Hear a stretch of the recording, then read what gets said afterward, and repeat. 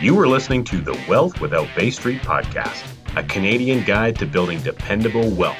Join your hosts, Richard Canfield and Jason Lowe, as they unlock the secrets to creating financial peace of mind in an uncertain world. Discover the strategies and mindsets to a financial future that you can bank on.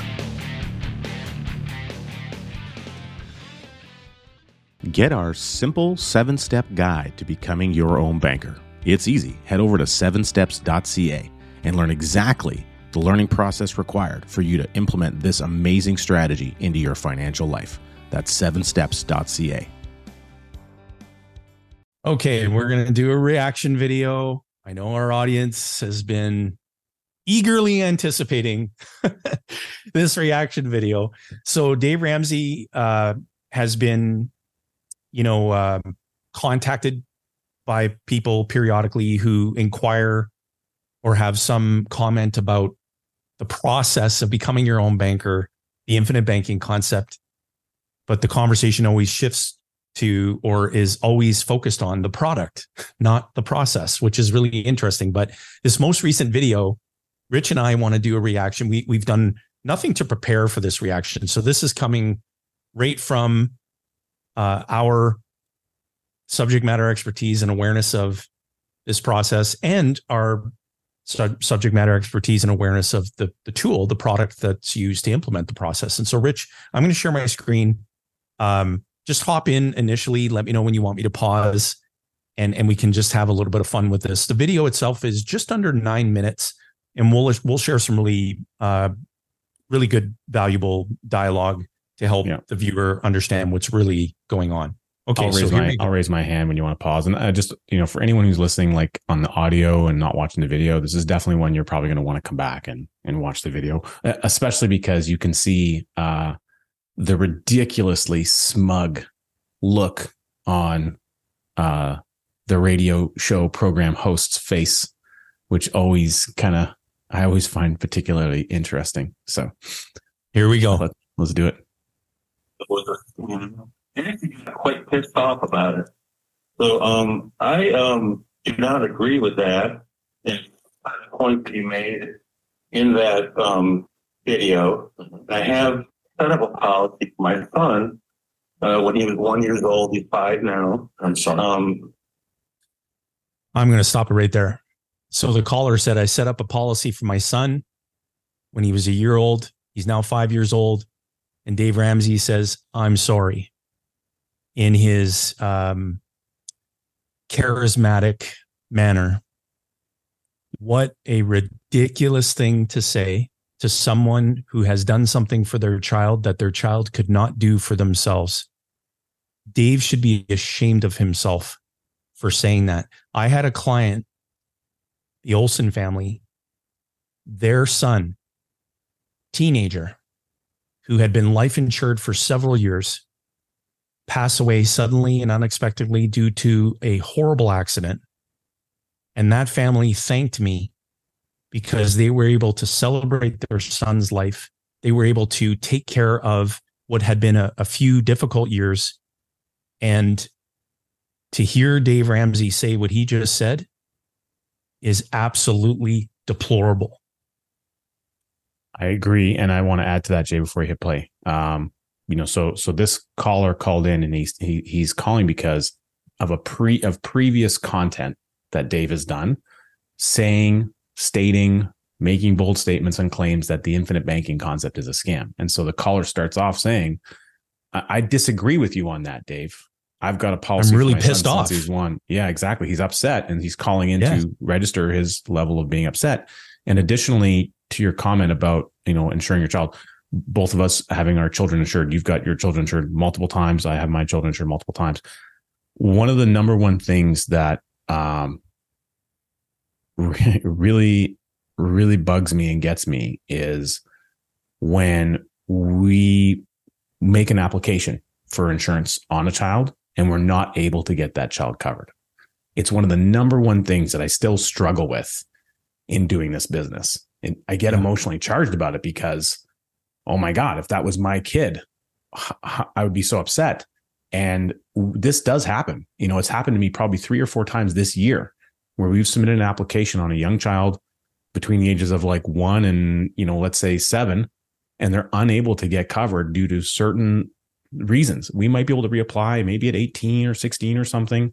But man, oh man, it's just like it's like a knife into the heart when that happens. So to hear him saying, I'm sorry that you got your kid covered, man, I just want to jump through the frickin' screen and slap this guy when I hear stuff like that. That's the effect that he wants to have. That's how he engages his tribe. And he does that by belittling and demeaning people. And he's absolutely acutely aware of the effect that it has, and it's engineered. Okay, let's continue. I said, I'm sorry. Yeah, so am I sometimes. No. So I set that policy up when I was 1 year old. It's a $500,000 base value.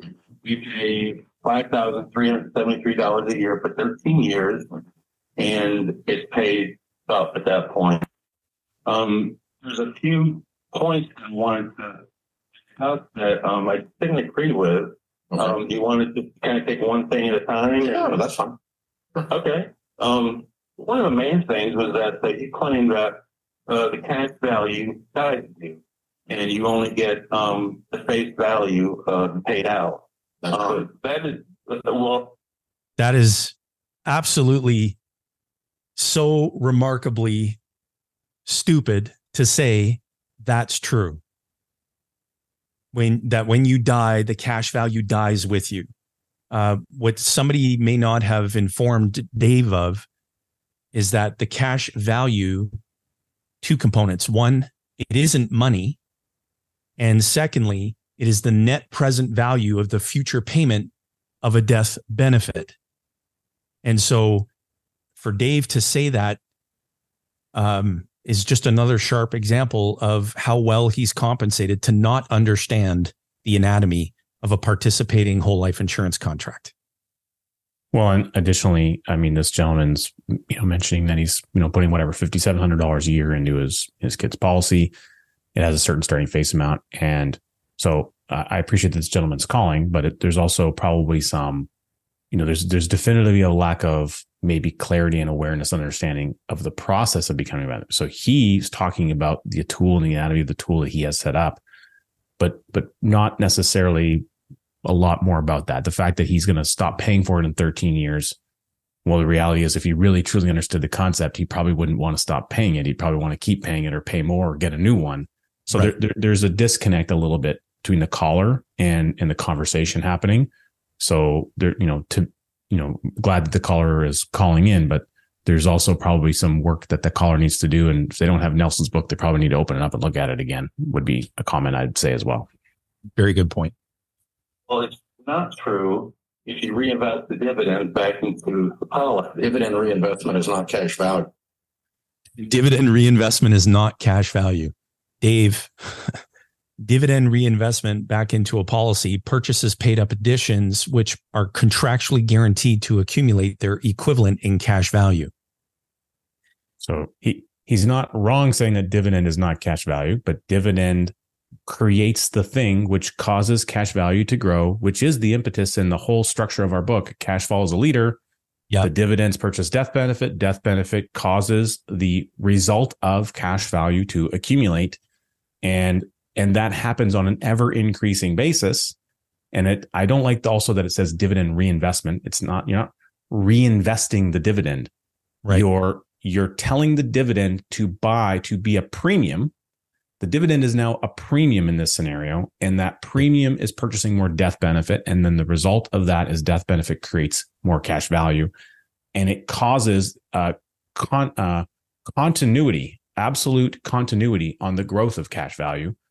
And it also causes the advantage of increased future dividends, which are not guaranteed and may fluctuate, but the potential for you to achieve them is a direct result of the behavior of telling the dividend to go do that job.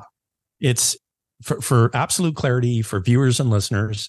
It's not a dividend reinvestment. It's a dividend election. You're electing to do something with the dividend. And reinvestment is not one of those things. And second, when you think about everything that we just shared around the impact of electing to have the dividend by paid up additions, which create cash value accumulation, if the policy owner is informed, the policy owner is likely going to choose that election. But there are other things that you could do. You could elect to have the dividend paid to you in cash. You could use it to offset some or all of your premium. You can leave it on deposit to earn interest. So in that case, it becomes cash. But again, we got to make the distinction. Cash value is not money. And again, that's something that just Dave simply is not indicating that he has any understanding of. If investment is because you have a mutual company and the policyholders are the owners of the company. And so the profits from the company come to the policyholder and they use that to buy paid up additions. I give him credit. He said some good things there. He did. Yeah. He did also indicate that. So the fact that dividends are being paid on the policy because you're the mutual company. So that's not exclusive to a mutual company. Any company that offers participating dividend paying whole life insurance, whether they're stock owned or mutually owned or what have you, or they're a cooperative of some kind or a fraternal organization, which also offers similar products, the same methodology applies that the dividend can be used to buy paid up additions. So he's accurate that it's buying paid up additions.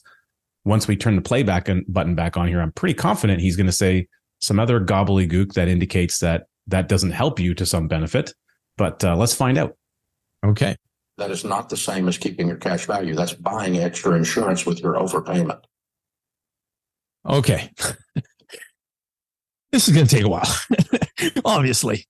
So Dave is saying correctly that, when you're receiving a dividend from the life insurance company, he's saying that the dividend is an overpayment, and he's correct to a degree. So a portion of that dividend represents what's called a return of capital, and a portion of that dividend represents your share of the divisible surplus generated, something that he just mentioned prior to that.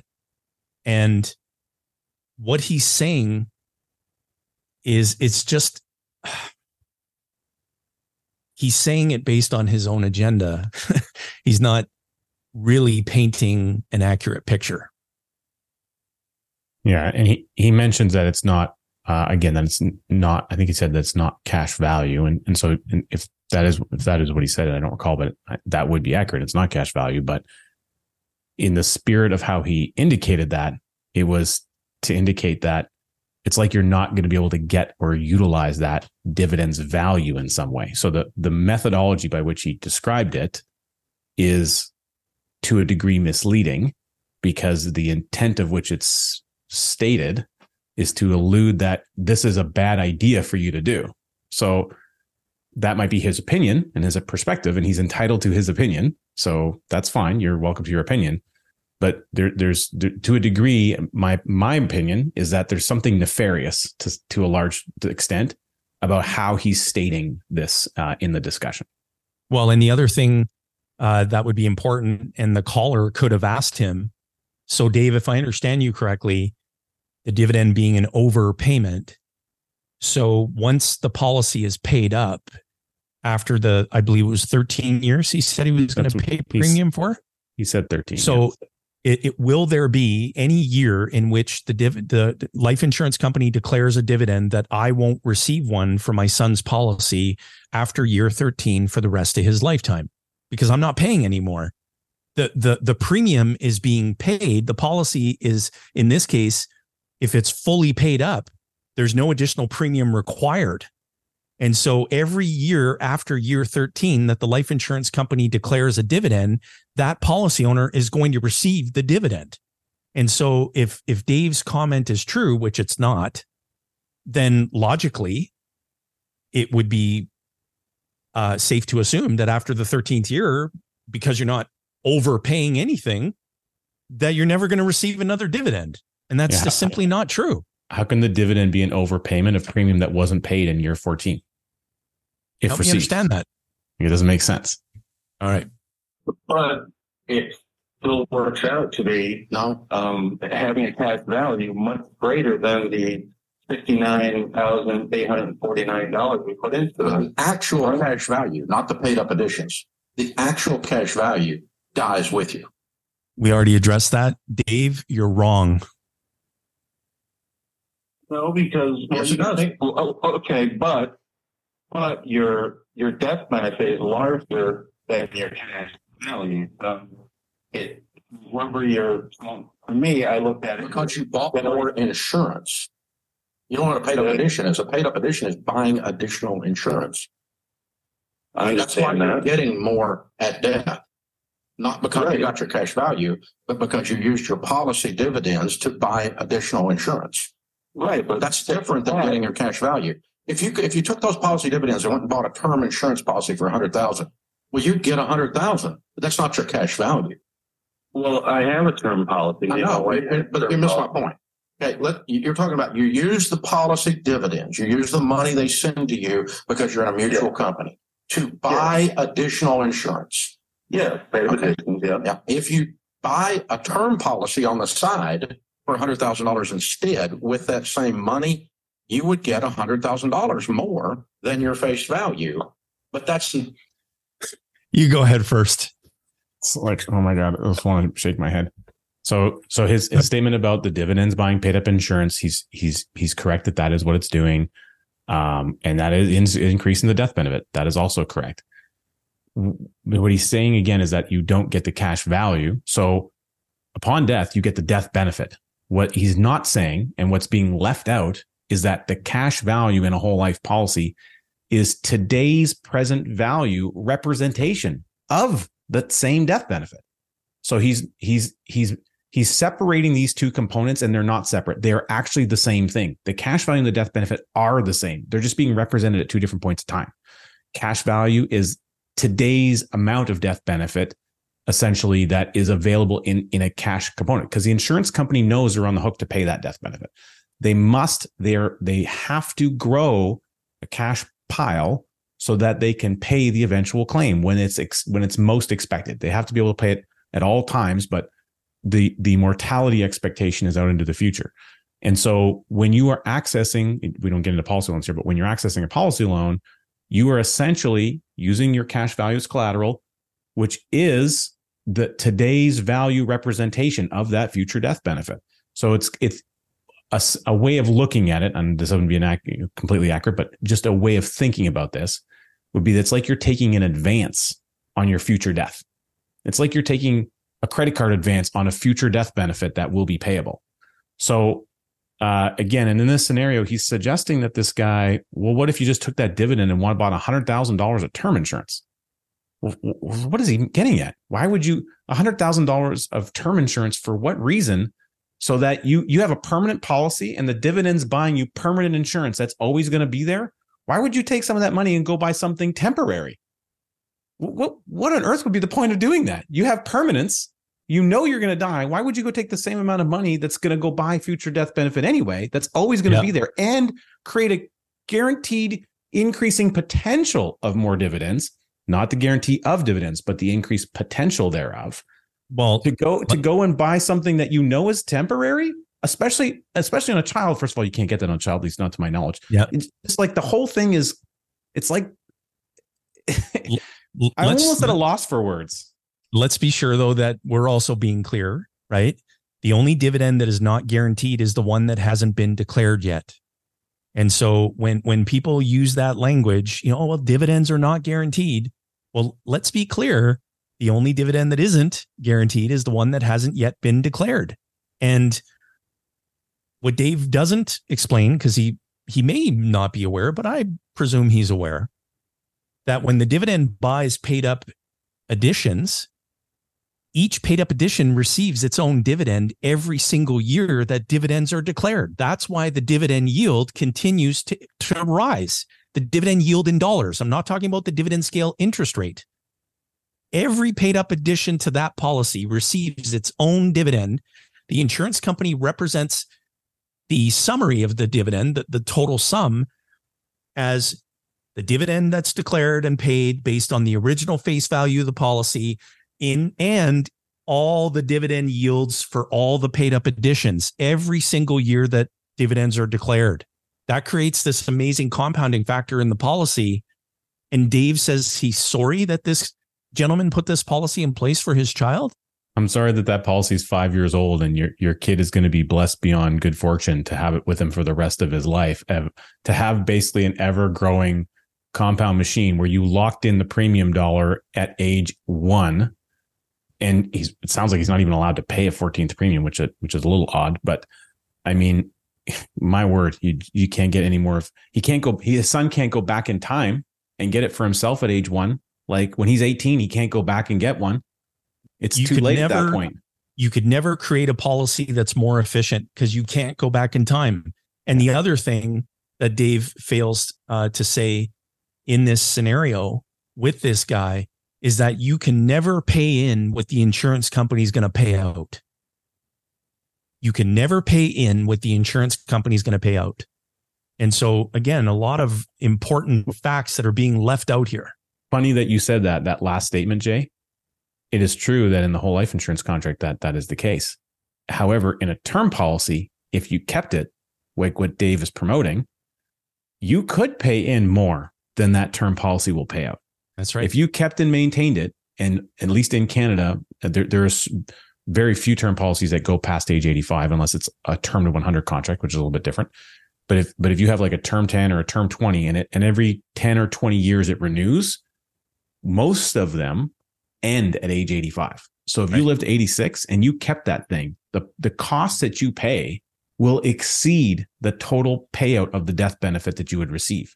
Right. But if you live to 86, it's over and all the money's gone. You don't get to keep anything because you rented the benefit and you outlived the benefit's potential. Yep. Very good point. Not your cash value. That's additional insurance. They're different. Right, they are different. In term, you don't have cash value to borrow from. I'm aware of that, but your point was that you don't lose the cash value. And my point is 100% of the time, by definition, you lose the cash value. Dave, you're wrong. And it bears repeating. Cash value is not money. It is the net present value of the future payment of a death benefit, period.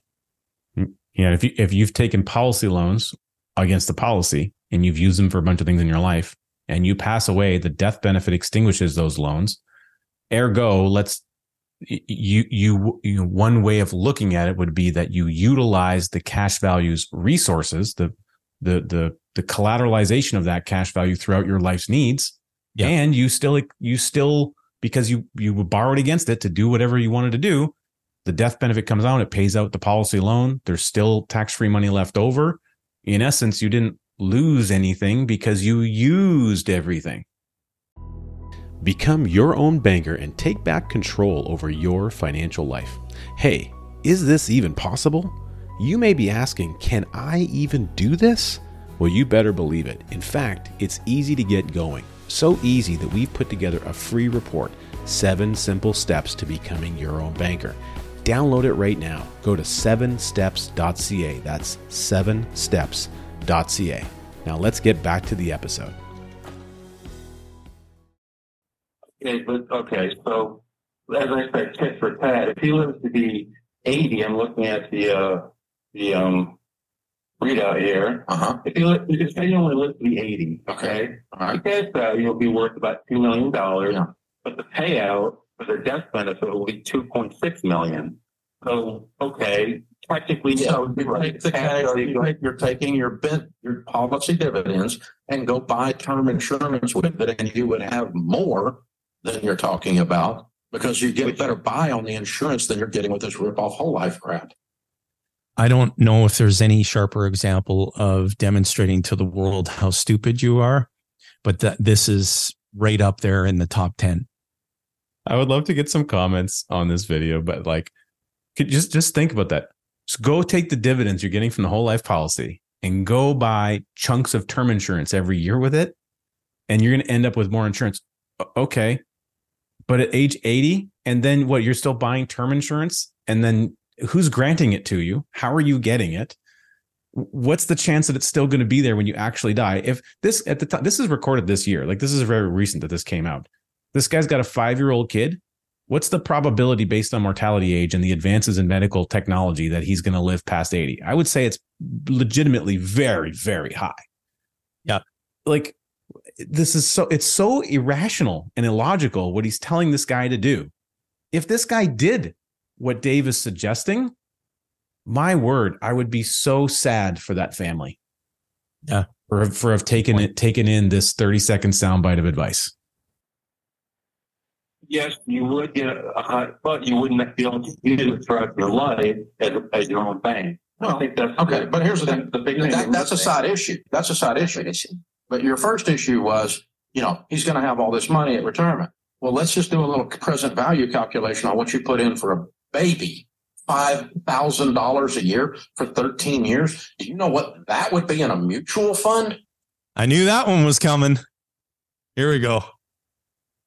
At age 88, it would be $25 million, dude. When it'll just magically be $25 million, Jay. Don't worry. Just hang in there. The market will always give you that 10-11% that Dave's so fond of talking about.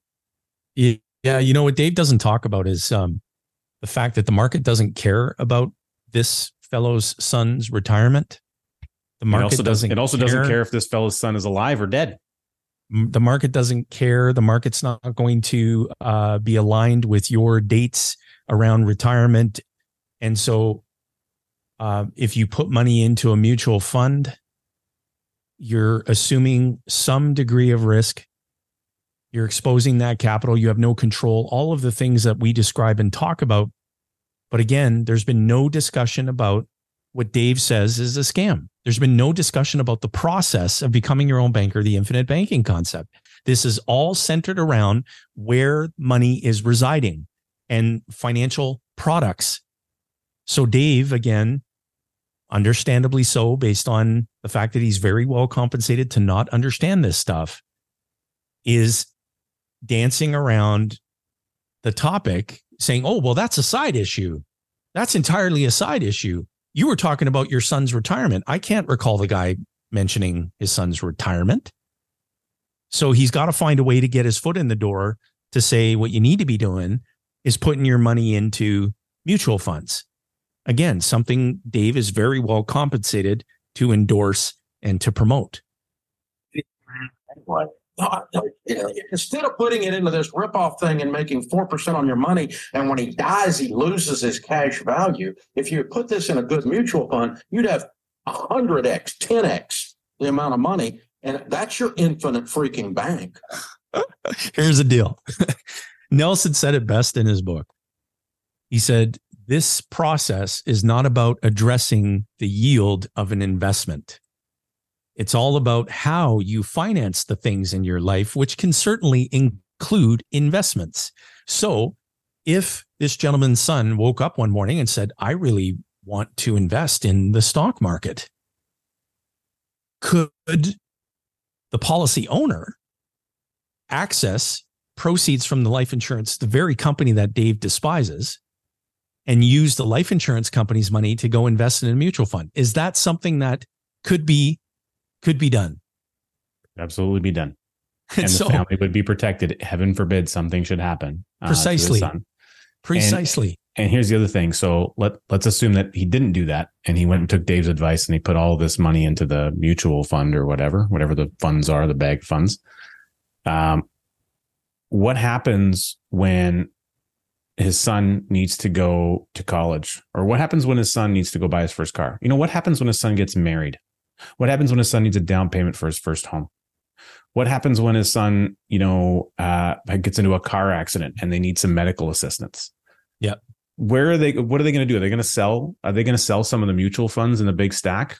And if that happens at various times in life, what is the result of that to the $25 million number at the magical 9, 10, 11% annual compounded rate that the market is just going to magically provide for his son every single year to age 80?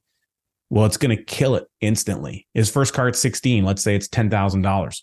Cool. Let's take that out of the fund. And then let's see how that impacts the compound effect. Okay. He's going to go to college, and let's say he gets some loans and government grants or whatever. And this is in the States, so college is really expensive, but let's just say it's 50 grand and he takes that out at age 24 to go pay off his student loans or whatever. Cool. How does that impact the compound potential? Every time that you do that, because he's not going to be able to borrow against those funds. No bank is going to go give him borrowed money. Hey, maybe you can get a margin account or whatever, but they're not going to lend against something that's risky and volatile a crap ton of money. And he's going to have to beg, borrow, and steal to even get, like, it just doesn't make sense. He won't control the repayment terms. He will have no control. Man, oh man, it's just very, you know what? Let's put all of the risk on you. Let's take all of the risk. Let's place the risk on your family's future generations that you might, if you live a really long time, that there won't be any insurance tax-free to pay out, and everything that you have is in taxable accounts. Let's take on all that market risk for an entire 80-year period of time. And let's just assume that we have a stress-free life by doing that. I don't think that's the way it works. I don't know anyone that we've met that feels that way. There's nothing wrong with investing in the market. If that's what you want to do, go and do that. But again, what's being completely ignored here is who's controlling the function of banking as it relates to this gentleman and his son's needs. The fact is someone has to control it. And so he hasn't even remotely touched the scope of the process of becoming your own banker, the infinite banking concept, to any degree whatsoever. It's all comparison of product. What if he did this instead of that? In other words, what if he purchased this financial product versus the one that he categorizes as being crap? Like, Dave, you missed the whole topic Jason, of the conversation. How would that $60,000 a month in repayments from the family system that you have coming back, how would that ever get accomplished if you put all your money in a mutual fund? It just wouldn't have. But we're only putting in 70,000, and he's going to be. That's how present value formula works in finance. Look, let me just take the same. I mean, I understand. Let's intellectually deal with this for a second. Okay, take the same amount of money when you get off the air and put it in a financial calculator at 11%. Pretend it was invested in mutual funds, and see what it is when he's 88 years old. It'll be more. Not more. But he'll have that too. But this, to me, is a way to. No, he doesn't have that to be able to borrow again. That's called opportunity cost on your money. You put it into something that's going to make him at 88 have $2.5 million, and he should have had $25 million because you screwed up and put it in the wrong thing. Well, you screwed up, dude. Hey, thanks for calling into my show and being a listener, and appreciate having this great conversation with you. And but you screwed up, dude. And man, just stating numbers, 11%, like that's just going to happen for everybody like clockwork. I'm still waiting to meet the person that's getting that 11%. Yep. Yeah, I know people getting it on real estate deals and getting it in certain deals or certain things. Absolutely. Yep. But I don't know anyone who's just put money into ABC fund anything or stock market anything and received like clockwork that type of return. I don't know anyone who's gotten 8% consecutively for a long period of time. I'm sure they're out there. I believe they exist. I'm quite certain there's many people who have accomplished that. Yeah, I don't see it very often. And all I see is people, moaning and complaining about how much their market stuff's gone down. And they look at the values and say, man, I did a quick calculation. It looks like all it's in here is what I've put in. Well, Dave is quite confident and quite adamant that over the course of 88 years, he keeps going to age 88 for some reason, which is quite interesting. Over the period of 88 years, that this guy can get 11% each and every year without interruption inside of a mutual fund. And when you're dealing with, just call it, rates of return, let's just say that that's what he's talking about. Would you agree? Yep. He's saying that it's a rate of return. I had a note here that I was speaking to on a different deal. And when you're dealing with that conversation that he's talking about, 11% a year, that's your rate of return. It's really intended to be compared within a very narrow strategy. Do you know what I'm saying? Mm-hmm. Like you have to implicitly condition the risk profile of the strategy. So you can't just talk about rate of return without implicitly conditioning the risk profile of that strategy. Do you follow what I'm saying? The insurance policy is contractually guaranteed to grow cash value every single day. Mm-hmm. And it cannot go backward. So we are implicitly conditioning the risk profile of that product. When you specifically condition or implicitly condition the risk profile of mutual funds, those mutual funds can and will absolutely go backward. It's not a matter of if, it's when. You're not getting 11%. You're not getting a percent guarantee, period. When you are putting that money to work in that basket of mutual funds, there are no contractual guarantees there. So let's just be sure that we're being implicit in conditioning the risk profile. And that's something that Dave, again, he's an intelligent guy and he knows this, but he'll never tell you. Oh, he's going to buy real estate too. He's going to get real estate. Well, then put the money in real estate, but don't put it in this crap. I have to respectfully disagree. Well, on what basis? He's getting more money if you put it somewhere else. But he's able to borrow against it. Hey, if you've got 25 million in mutual funds, you can borrow against it. But he's going to have to wait until he's, to get that amount of money. Okay, so you're going to teach him that the way he becomes wealthy is borrowing against money that his father invested for him. That's how he builds wealth. Yeah. Oh my God. Yeah. And this is not an either or conversation.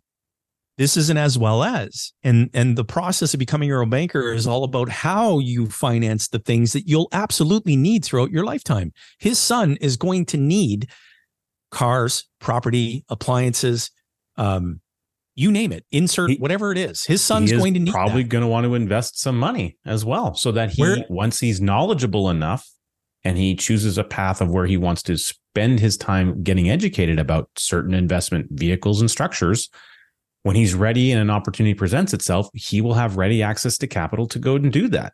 Yeah. Meanwhile, in the background, like clockwork, policy will be churning along, growing capital all day long. And right. The statement of, if you have $25 million worth of mutual funds, you can borrow against it. Like, Dave, are you borrowing against your mutual funds right now? Like, what bank, how much is a bank going to give you on that? Maybe if you're absolute lucky, 50%. And what kind of terms are you going to get? And they can call it due. And then you're riding on a razor. So what happens if the market value drops 30, 40%? They're going to call the loan due and you don't have any money to pay the amount that you got borrowed out, because now you're in this situation where you've put yourself back against the wall. Yeah. And if that's what you're banking your whole life on, I don't mean to use the word bank there. I mean, like, if that's what your strategy is, man, oh man, talk about being on a razor thin platform. If that's what happened, otherwise you have to withdraw and spend it down or whatever. Like, and then if you want to go, then you kick the bucket, you die. It's going to happen. Sorry. Don't mean to be the bearer of bad news. Well, how much of that 25 million is taxable? Probably most or all of it. In which case, and in the States, they have inheritance tax. Like, how much money is just going to disappear and you're just going to make Uncle Sam rich? I just can't fathom the understanding of this logic. It doesn't seem like it makes a lot of sense to me. Oh, it gets worse. Rich ever. I mean, banks use this product to... No, they do not. That's wrong. So there's a... if you Google bank-owned life insurance, Banks, they pay significant sums of premium in participating whole life insurance contracts. Now, a commercial bank cannot utilize the policy the way that you and I can. There's guidelines around, why they need to maintain bank-owned life insurance as part of their tier 1 capital, and the scope, a restricted scope, of utilization. But they do that primarily. One element is to bolster the bank's balance sheet. And the commercial banks will tell you that it's one of the best performing assets on their balance sheet. And so what Dave is saying here is just, without diving into the bank-owned life insurance rat hole, what Dave's just said there is 1,000% wrong. You've been watching too much TikTok. Banks do not use whole life. Not ever. Banks nowhere, no banks. I would respectfully disagree. No, they don't. They do not use whole life insurance. Let me tell you what banks do. They put it in bonds. They're required to. They wouldn't be allowed by federal regulations to put it in whole life. Again, he's so wrong. Like that is just, you can look at the annual reports of a bank. It's listed there, and you can look at their balance sheet. DBSR reports? You can get, there's several Dalbar reports you can go on, and you can look at these companies, and you can order their report to see how much they own of this stuff. Like, it's not little amounts. It's billions. It's billions. So it must be really bad for them banks to own it, Jay. Jeez. I've never seen Dave, visit a commercial bank and tell the executives how stupid they are for warehousing all this capital. I bet you the bank puts all their money in those 11% mutual funds, eh? Yeah, I'm sure they do. And not one dime. If it's so good for the consumer, they must put all their money in that product that they created for the consumer. Unbelievable. All right. It's not a place to invest money because it's a horrible investment. It is not an investment. It is a unilateral binding contract. It never has been an investment and never will be an investment. The contract has two parties, the policy owner and the life insurance company. The life insurance company is the only party to that contract that's required to make and fulfill contractual guarantees. And so to even indicate that this is some form of investment, again, is just not a correct representation of what a participating dividend-paying whole life insurance contract is. It's not an investment. The rate of return sucks, and when you die, you lose your cash value. I know, but you also you're making it sound like I'm losing money on the whole. You are. You're leaving money on the table. You're making it sound. And the person in the back, I don't know who that person is, chimes in, "You're leaving money on the table." I'm like, oh God, yeah. And then how about when somebody dies? How much money got left on the table then? When not me, but my son, when he died, that he's only going to be able to get. He's going to have $22 million less than he should have if you would put this in a good investment. Well, you had mentioned that the cash value dies and you only get the face value. Correct. That is true. I just got to cover that with you for the last 10 minutes. Paid up additions are the only way that cash value increases unless you're using a universal life program B, where you pay extra to get the extra insurance, which is another form of paid up additions. He's absolutely wrong. He's just wrong. No paid up additions in universal life at all. And he said the only way that cash value grows is if you have more paid up additions. That's wrong. That's not true. It's cash value's got to grow to eat the contractual benefit, the contractual arrangement with the life company, which is the total face value at age 100 in Canada, 121 in the States presently. And the original face value has got to grow to equal that. So it's always accumulating.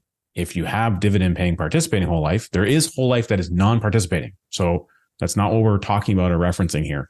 But in a dividend paying participating whole life insurance contract, paid up additions is one of the things that causes cash value to accumulate, and again, enhances dividends in the future should they be granted by the life company, which is pretty damn common. But the guaranteed cash value is growing also at the same time. And most of the contracts we have in Canada, that's every day. Last time I checked, Jay, my family system right now, it's on 12 policies. Is 13th one is going to be added here shortly, is growing. I think it's $158 a day. That's great. Yeah, Man, that Dave sucks. I really truly believe that he knows the truth, and that, again, he's people need to understand he's remunerated very well to ensure that never comes out of his mouth. It isn't coming out of my pocket, though. I put It's coming out of your pocket. It's coming out of the policy's pocket. I know. The policy, you put the money in, dude. And then it paid you a dividend, and you chose to buy more of this crap with the dividend. And you're calling that, I kept my cash value. No, you didn't. You bought more insurance. Well, I know that I put in 70,000, and at a certain age, it's going to be at age. When he's 15 years old, that's going to be paid up. Yeah. Jim, and you understand what paid up is? You understand if you're alive, that there's a probability of your death.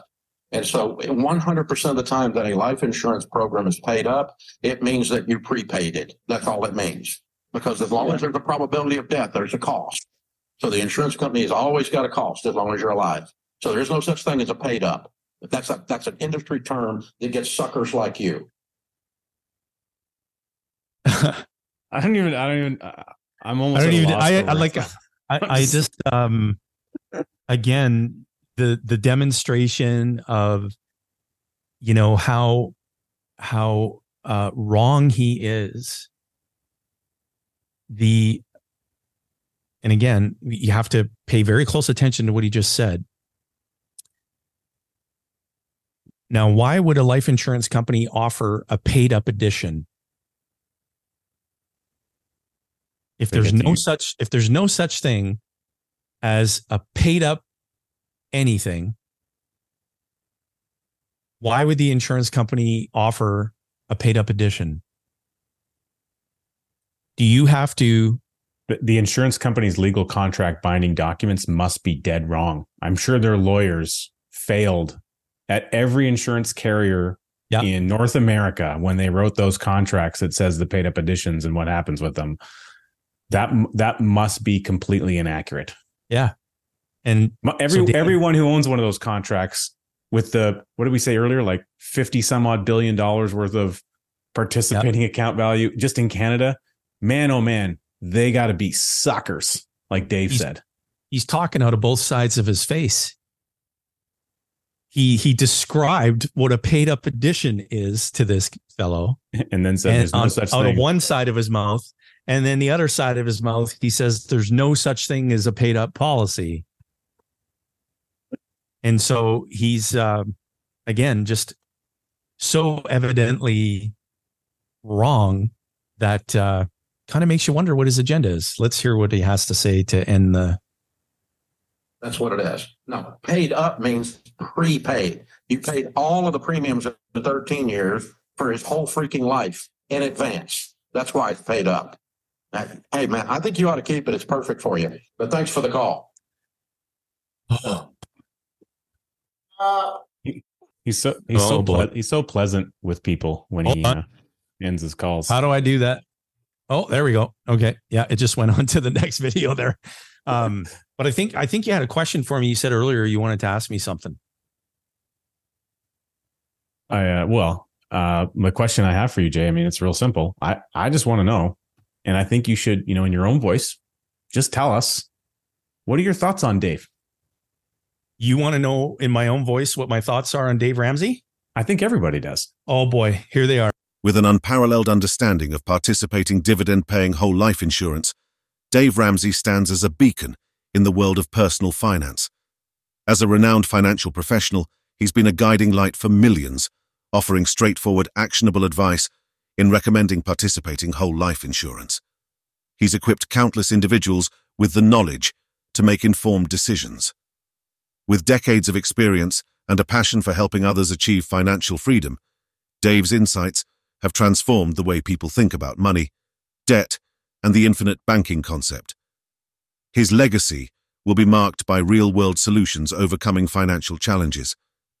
But that's all I'm going to say about that.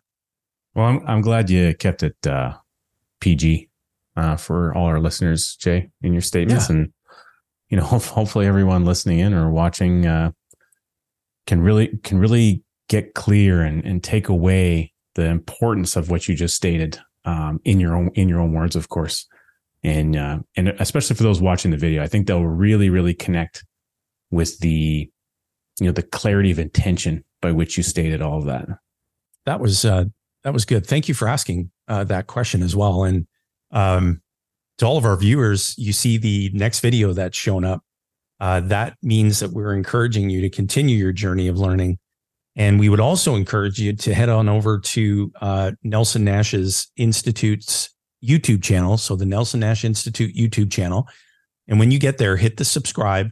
There's a lot of great content. We have resurrected a lot of great content that we're helping the Institute curate for the channel. And so that you can get an even deeper glimpse into the process from the gentleman who pioneered it and developed it directly, the late R. Nelson Nash, who we were blessed beyond measure to be mentored by for so many years. And so make the rest of your week outstanding. Don't forget, if you haven't already, get your hands on the copy of the book titled Cash Follows the Leader. We'll have a link to that. We'll even send a copy, complimentary copy to Dave Ramsey at his headquarters. And you can understand how whole life insurance works after. Yeah, hopefully he learns something from it. But I would like to say, just in closing, that again, just understanding what Dave's style is and the fact that he loves to incite, such emotionally charged, responses from people. I really do believe that he knows what the truth is. And I also believe that he's really well paid to sort of give the impression that, he doesn't really understand what this is. And I believe that he knows full well what it is. And it's a real shame, someone who has such reach is sharing, information that is just simply just not true. It's just wrong. And it's really unfortunate that, while he knows better, that he conducts himself that way. But, he earns a very good living. He has a great business. We certainly wish him continued success. And he does some good things. Got to give him credit. He does have some good programs, and he really cares about people being debt. A lot of people, manage their debt effectively, get clear on their spending and their behavior spending around their day-to-day budget. For sure. Those are things that we would agree with Dave on as far as the way about going to them. We have several people who are former clients and graduates of the Financial Peace University and people who even used to teach that program. Totally. And, later in life, they've come to understand, what the process of becoming your own banker is all about. And they can take the good habits that they learned through Dave's education and teaching, and then they can implement that now effectively in combination with what Nelson is teaching. And really be able to put amplification almost to a degree on their ability to be successful in the becoming your own banker process. So totally, that's fantastic. Absolutely. Yeah, this was a lot of fun, Jay. I think people should comment maybe on this video if they want to see us do some more things like this. It'd be nice to know. And there's a brand new video popping up right there. Go ahead, check that out. That's curated right for you. You want to click on that video and start watching the next one. A lot of good content there. And again, man, appreciate you. And thanks for sharing what you really felt about Mr. Ramsey today with everybody. Well, and I'll share one more thing, to Dave, if anyone, whether it's him or, someone on his team, I think it's really important to encourage, productive conversations. And while everyone's entitled to their own opinions and their approaches, I think you and I share the same belief, Rich, that it's important to approach a conversation, especially one where there's disagreement, to do it with respect. And if you have a differing viewpoint, it's always best. And we had this discussion earlier on a prior episode today that it's best to focus on the facts. And I understand. I think that Dave's got to have a different outlook on things. It's different strokes for different folks, and I think that Dave just needs to hear that message and to maybe understand that he doesn't have to be so condescending, rude, and disrespectful, that he can have, I believe, even more reach if he had really productive, conversations. And so, Dave, that advice is on the house. No charge. Thanks, Rich. This was fun. Thanks for listening to the Wealth Without Bay Street podcast, where your wealth matters. Be sure to check out our social media channels for more great content. Hit subscribe on your favorite podcast player and be sure to rate the show. We definitely appreciate it. And don't forget to share this episode with someone you care about. Join us on the next episode where we continue to uncover the financial tools, strategies, and the mindsets that maximize your wealth.